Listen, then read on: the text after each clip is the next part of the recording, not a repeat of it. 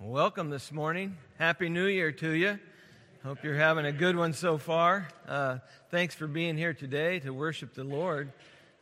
What a blessing it is, and I'm thankful for our worship team to lead us in worship, and what a blessing they are to each one of us. This morning, I want to start a new series, new year, new series, and we're going to be in Matthew chapter 10.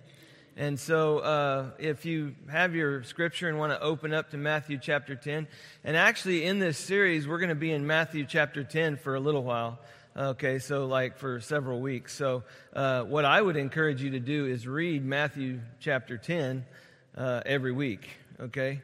What's going to happen is pretty soon you'll start internalizing it, okay? And so if you become very familiar with it, you're going to enjoy the subsequent weeks of this passage. But Matthew chapter 10 is a fascinating and it's a very important passage. And I love this because of the 6 teaching sermons that Jesus our Savior gave in Matthew, this is one of the longest. It contains lots of things. It touches on several things that can be instructive for us as growing disciples.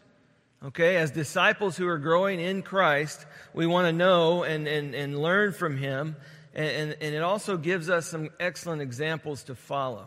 So I think we can glean quite a bit from it.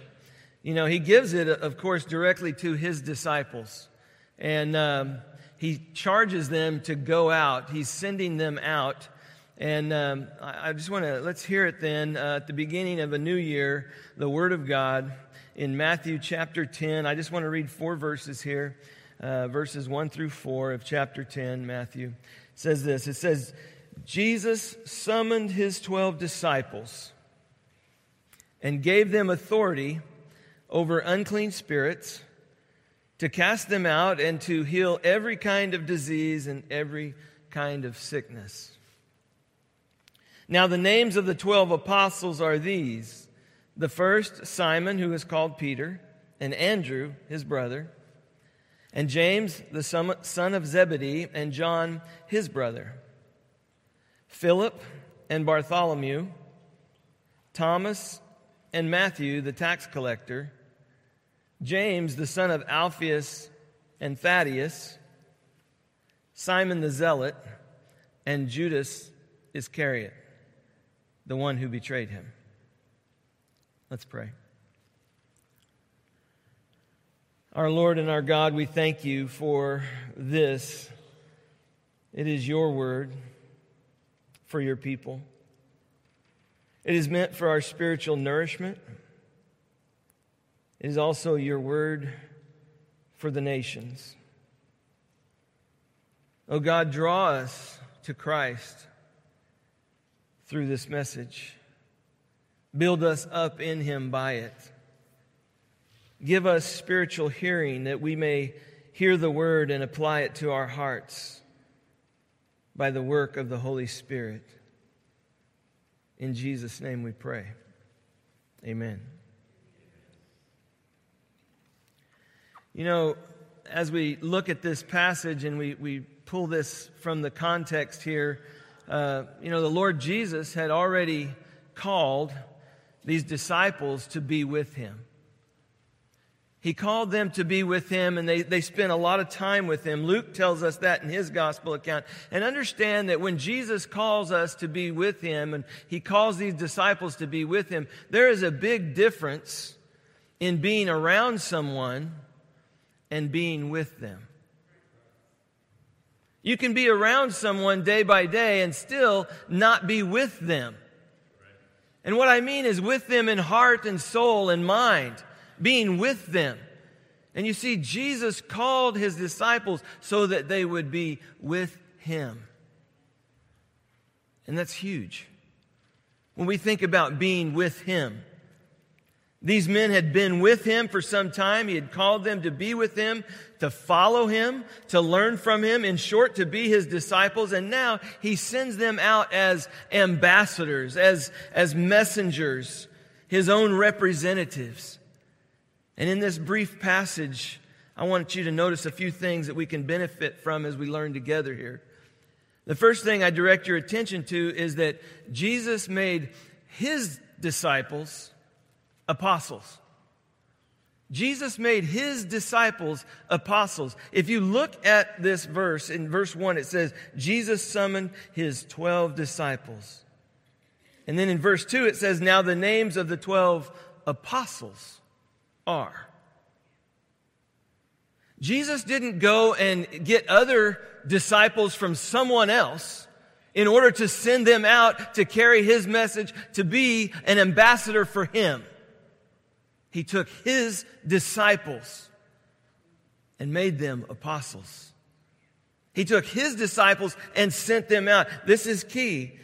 See, it was those who had been followers, close associates, acquaintances, men who had been with Jesus, and he sent them out to represent himself to the nation of Israel.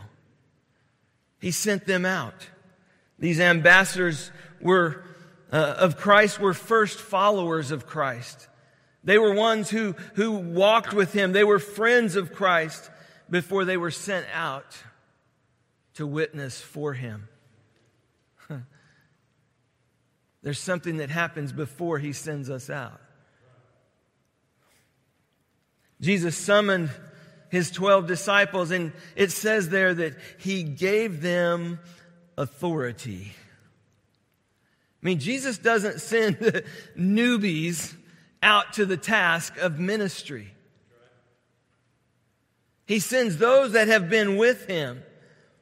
He doesn't send out folks who are unprepared, who are unequipped or unfamiliar with his presence or with his life. He sends out some men who had been spending day and night with him for months, in his presence, learning from his teaching. He would sit them down and teach them. And this is a teachable moment here. He is sitting them down and speaking with them. These people that he sends out into the mission field had been with him for some time. They weren't new to the faith. They'd been walking with him. These 12 had been with Jesus since before he preached the Sermon on the Mount. They knew Jesus. They had intimate access to him. They had fellowship with him. They communed with him. They ate with him. They stayed with him. They were there to ask questions and to watch how he lived his life. These were his disciples. These were the people that were really close to him. And these were the workers that the Lord would send into the fields that were ripe unto harvest. See, it was a time of training. It was a time of testing. It was a time to see how they would do under pressure of ministry. A time to prepare them for the ministry that they would have, that the Lord would give them. It's kind of like, they you practice, you put them in the game, you see how they do. They make some mistakes, you pull them out, you coach them up, you put them back in the game. What he's doing is he's coaching up his disciples here. He's helping them understand what the kingdom mission is and where they are going to carry it to. But listen, our Lord Jesus, he never sends anyone into the field of ministry that he has not first equipped and prepared for that ministry. He doesn't send anyone into the field that he has not already prepared for that ministry. See, it's one of the great tragedies of the church today that too many are sent into the fields of ministry with little to no preparation, either tangible or experiential. We send them out there and we wonder why it's not a good fit. We wonder why things happen. We wonder why so many pastors are leaving the ministry. Maybe they've not been tested in that.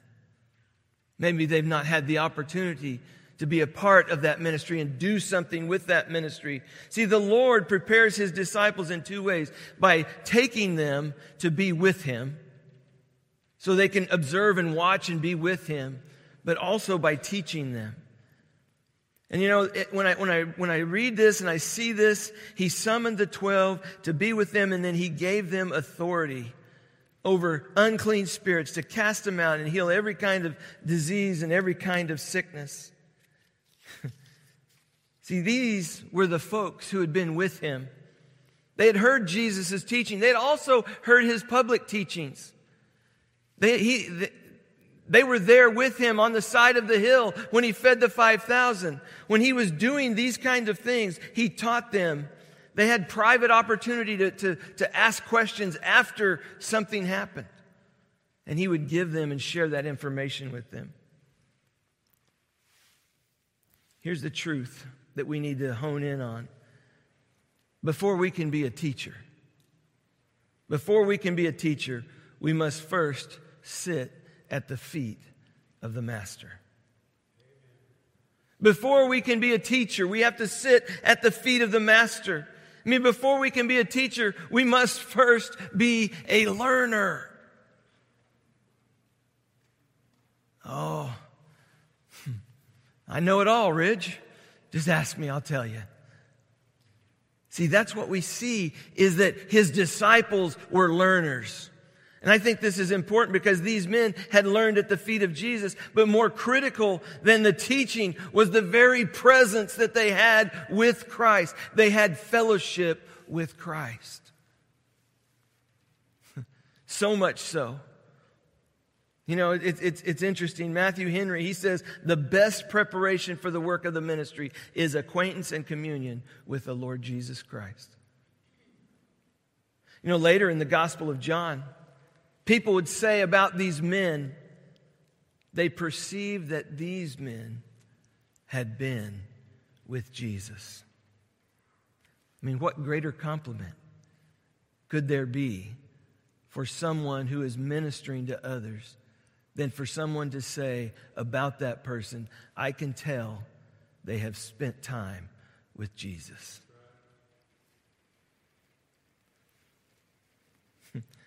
All right, it's about to get real here. If you go back, just in chapter 9 there, 1 or 2 verses, what you have in verse 35 is Jesus is going through these villages and cities, teaching in their synagogues, proclaiming the gospel of the kingdom, healing every kind of disease, every kind of sickness.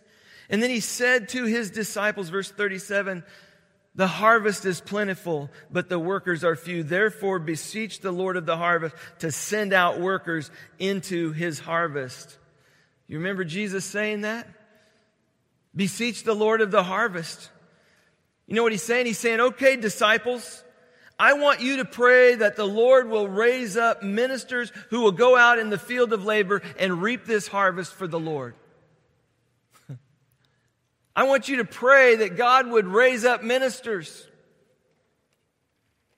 These very men that Jesus had told to pray, he was now sending them out into the labor, into the fields.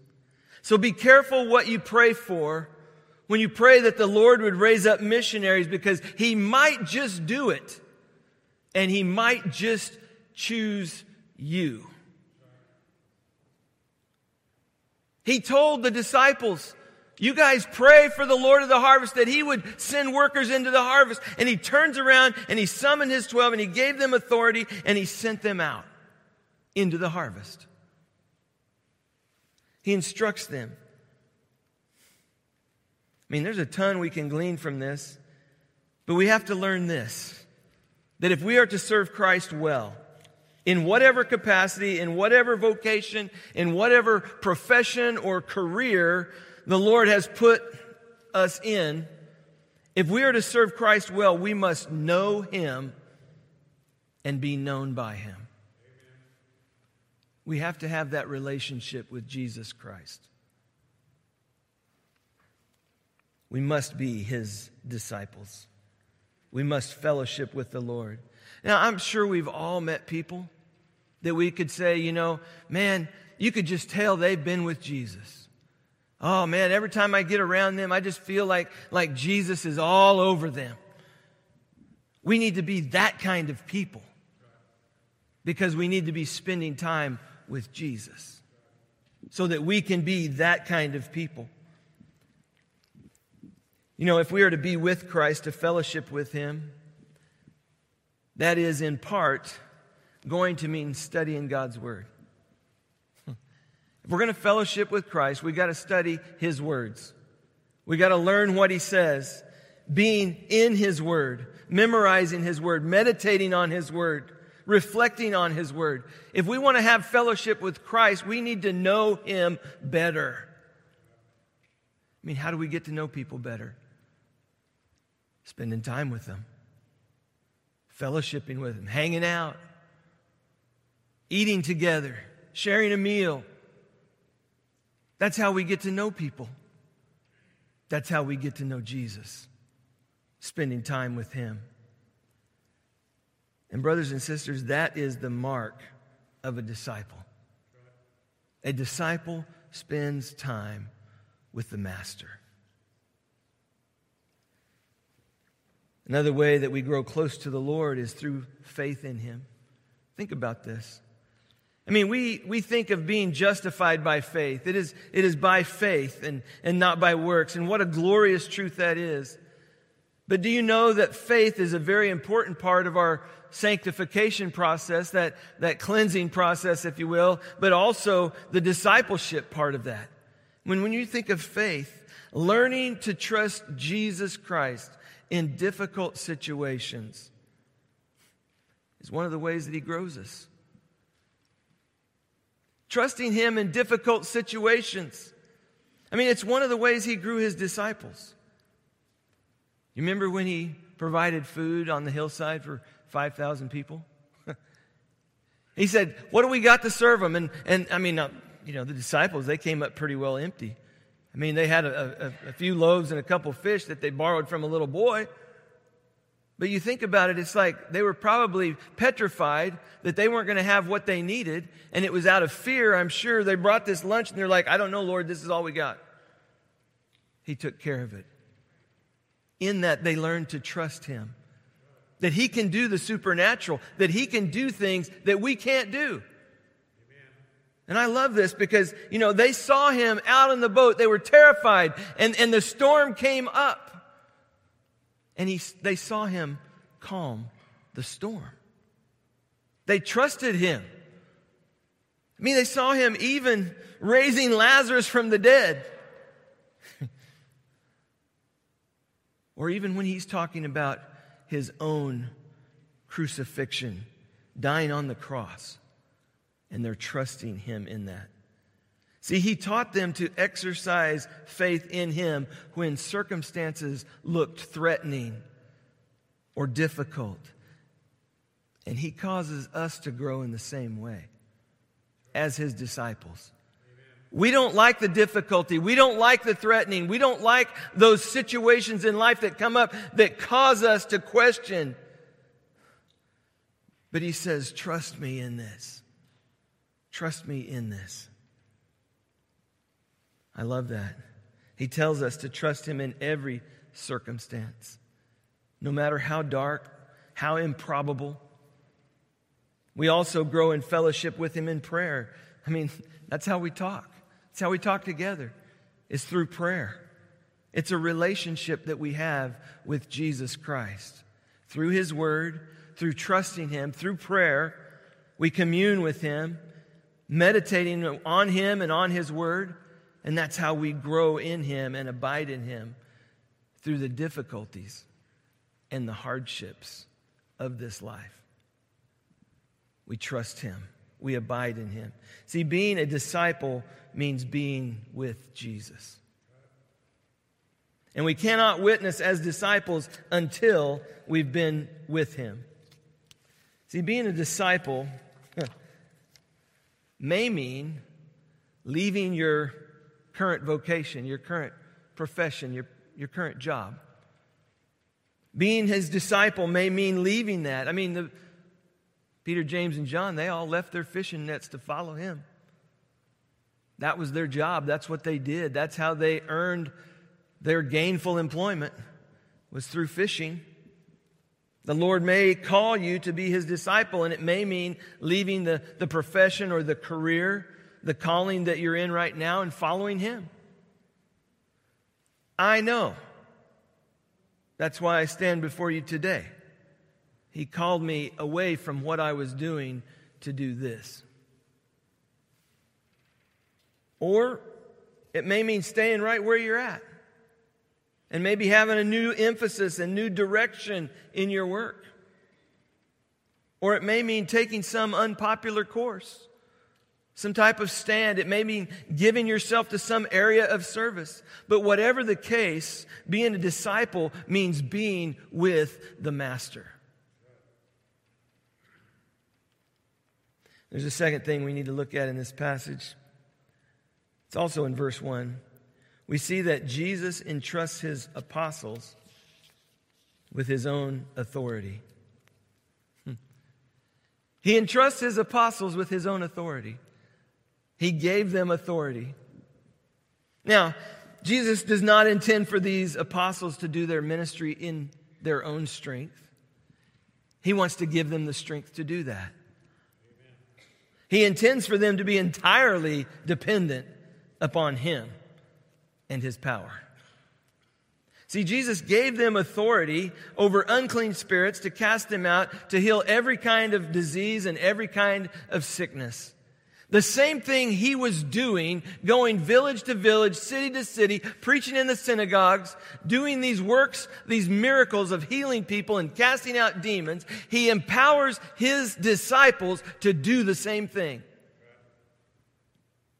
He gives them the authority. He gave them authority over unclean spirits to cast them out, to heal every kind of disease and every kind of sickness.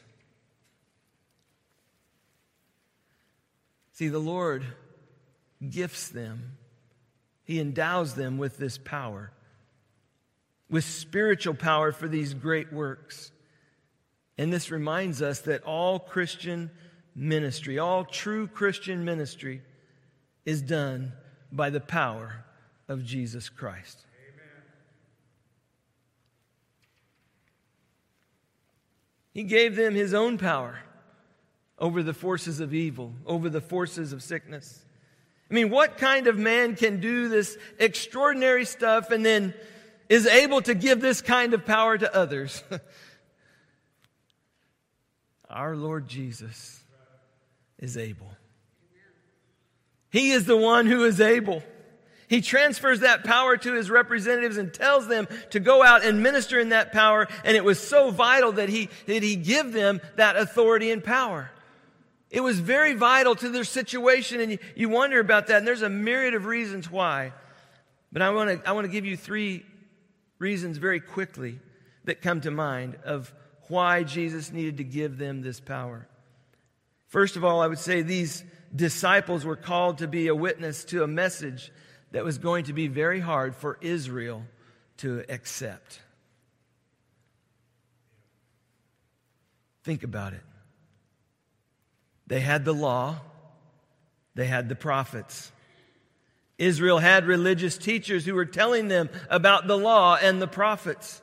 And Jesus gave them his power in order that they might do signs, miracles, to show that they are not people who have self-appointed themselves into that, but rather they were people who were filled with divine power because they were doing God's works, his miracles, attesting to the word of Jesus Christ in their ministry.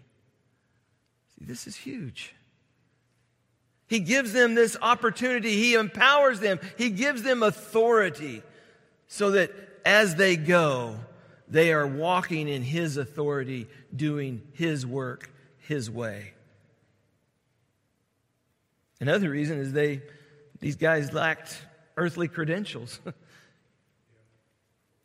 mean, over and over in the Gospels, we see the official religious teachers of Israel accusing them of being ignorant and unlearned men. They lacked earthly credentials.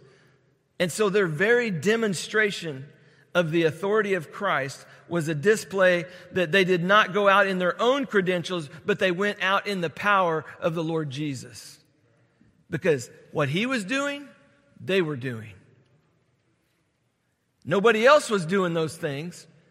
It was Jesus doing those things, and his disciples, his apostles, were doing those things. So it gave them credibility in that area. And the third reason they needed power from the Lord was because the establishment of God's kingdom always entails the destruction of Satan's kingdom. When God's power comes into reign, Satan's power has to diminish and go away. No man can serve two masters. You see, when the kingdom of God is built up, the kingdom of Satan must be torn down. In their working of miracles, in the casting out of demons, and in the healing of sicknesses, these men demonstrated that the kingdom of God has come with power, and that the kingdom of Satan and the results of the fall are going to be defeated and reversed. And so their power given to them by Christ is leveled against Satan himself. And in these ways, we see why Christ gave them power and authority. See, there's a lesson for us in this too, because all true Christian ministry is not done by our power, but beyond our power. See, as we are going to do ministry, we must do it in dependence on the Lord, in complete dependence. Our best strategizing, our best, brightest minds, our best plans will not bring success in and of themselves. Folks, we have to be prayerfully dependent on Jesus as we minister to other people, because His grace accomplishes its goal. His gospel is the power of God for salvation. It's not our design. We didn't come up with this. It's not our particular strategies. You know, isn't it ironic that it is precisely when we are most aware of our own limitations that we are most useful to the Lord? In our weakness, He is strong. Here's my last point.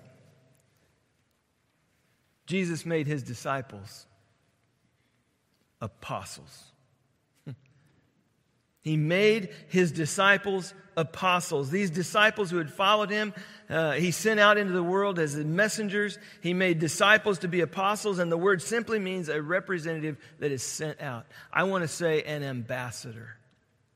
Just like an ambassador to the United States has the power of the state behind him or her when they go out into the world and to negotiate and do things with other countries. They represent this country. They represent all of the people that live in this country. They represent whoever's in charge of this country. You see, Jesus is sending these ambassadors out. He sends them out on an evangelistic tour. And to be an apostle is simply to be a representative, a herald, a messenger. And the word apostles is not used here in its fuller, later sense. I mean, think about this. The Lord has not yet commissioned these men to go into all the world. He's sending them into their own backyard. He's sending them into their own city. He's sending them into their own nation, the lost sheep of Israel.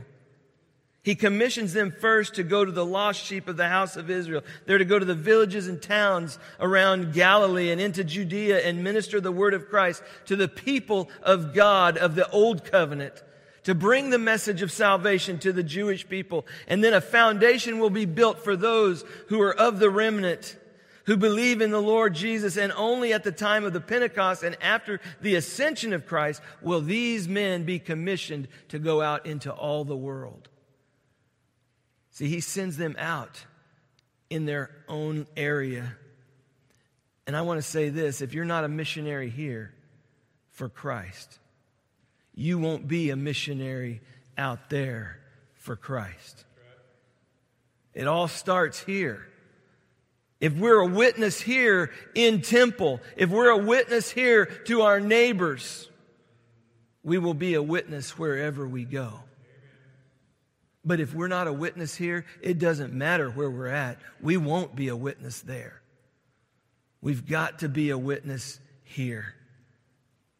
Of course, there's a foreshadowing here that, all but one of these men will be the one that Jesus commissions as His apostles, that the foundation of the church will be built upon. These men are sent out 2 by 2, according to Mark 6:7, indicating ministry in God's kingdom is not done by lone rangers, but together in mutual support. I think it's no accident that these names are listed in pairs. Simon, who is called Peter, and Andrew his brother, semicolon. And James the son of Zebedee, and John his brother, semicolon. Philip and Bartholomew, semicolon. Thomas and Matthew the tax collector, semicolon. James the son of Alphaeus and Thaddeus, semicolon.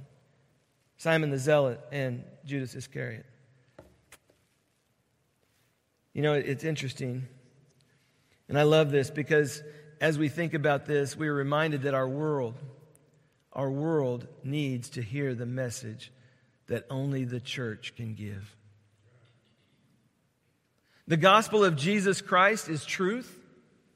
The gospel of Jesus Christ is necessary.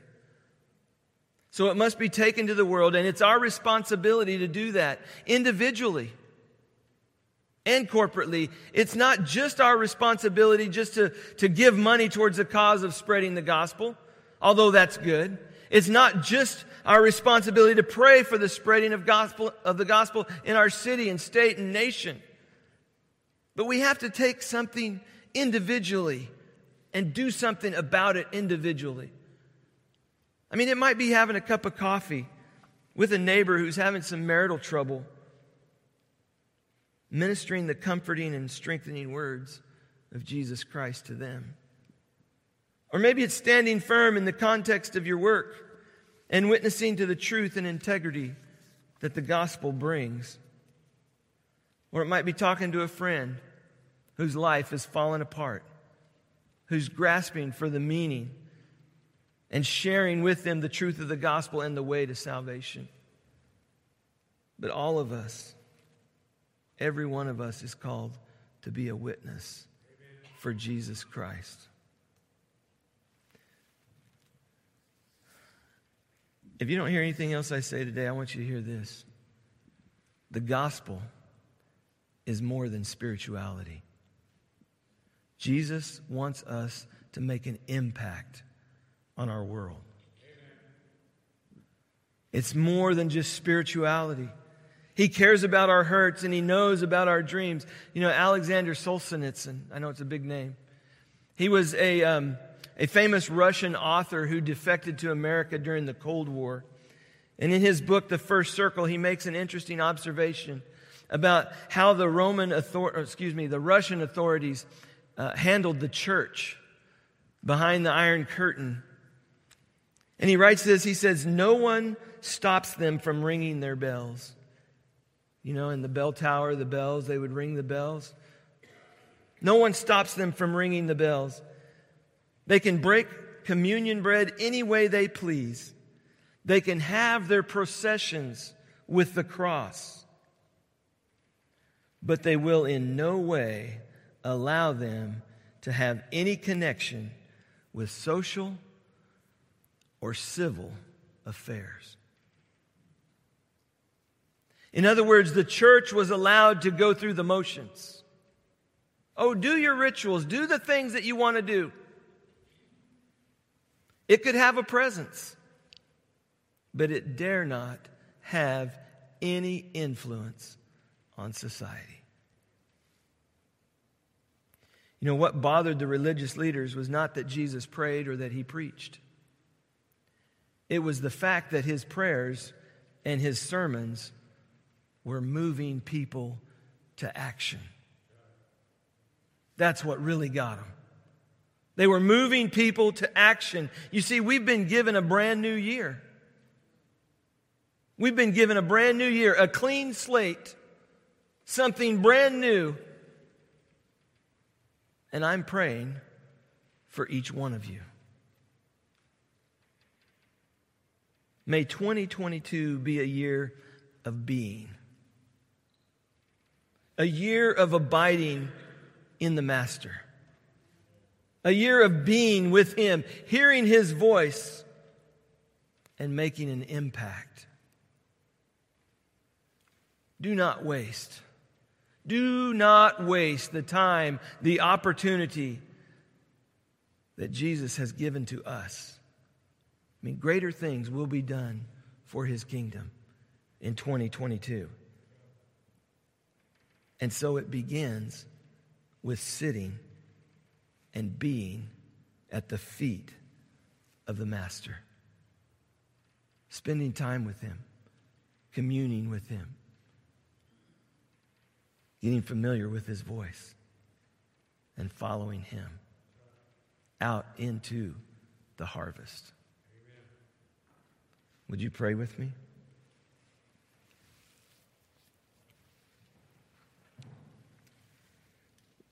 Loving Father, we thank you for the richness of your word. We ask that you would bless us spiritually, that you would nourish us. Father, that we would feed on your word.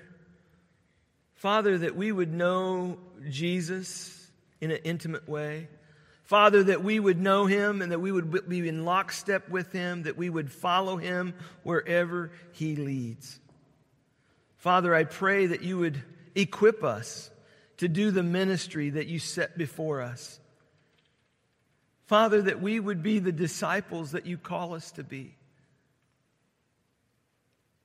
Not only that, Father, but that we would be sent out as apostles. Father, sent out as representatives of Jesus. Father, I pray that you would stir within us a desire to witness to who Jesus Christ is and what he has done for us. Father, the reality is that most of us don't share what we have with others.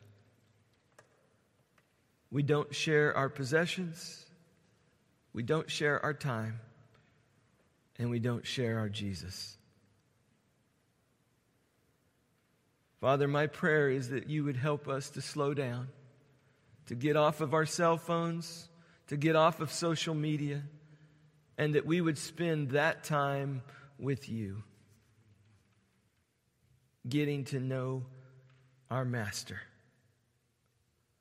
The pupil studies and learns and becomes like his Master. So, Father, I pray that we would be more like the Master. Father, I ask in this time of response, Father, that you would move us where we need to be. Father, that if that's becoming a part of this fellowship, if that's following you in baptism, if that is dedicating this time to you, if it is just kneeling before you and spending some time in your presence. Father, I can't think of a better thing to do today than to spend time with you. So guide us in this. I pray, Father, that you would be glorified in all of it. As we continue, Father, to worship you, I pray that you would draw sinners to yourself. Father, that we would confess that, and Father, that we would be born new into your kingdom. Thank you, Father, for all that you've done for us, and guide us. In Jesus' name we pray. Amen.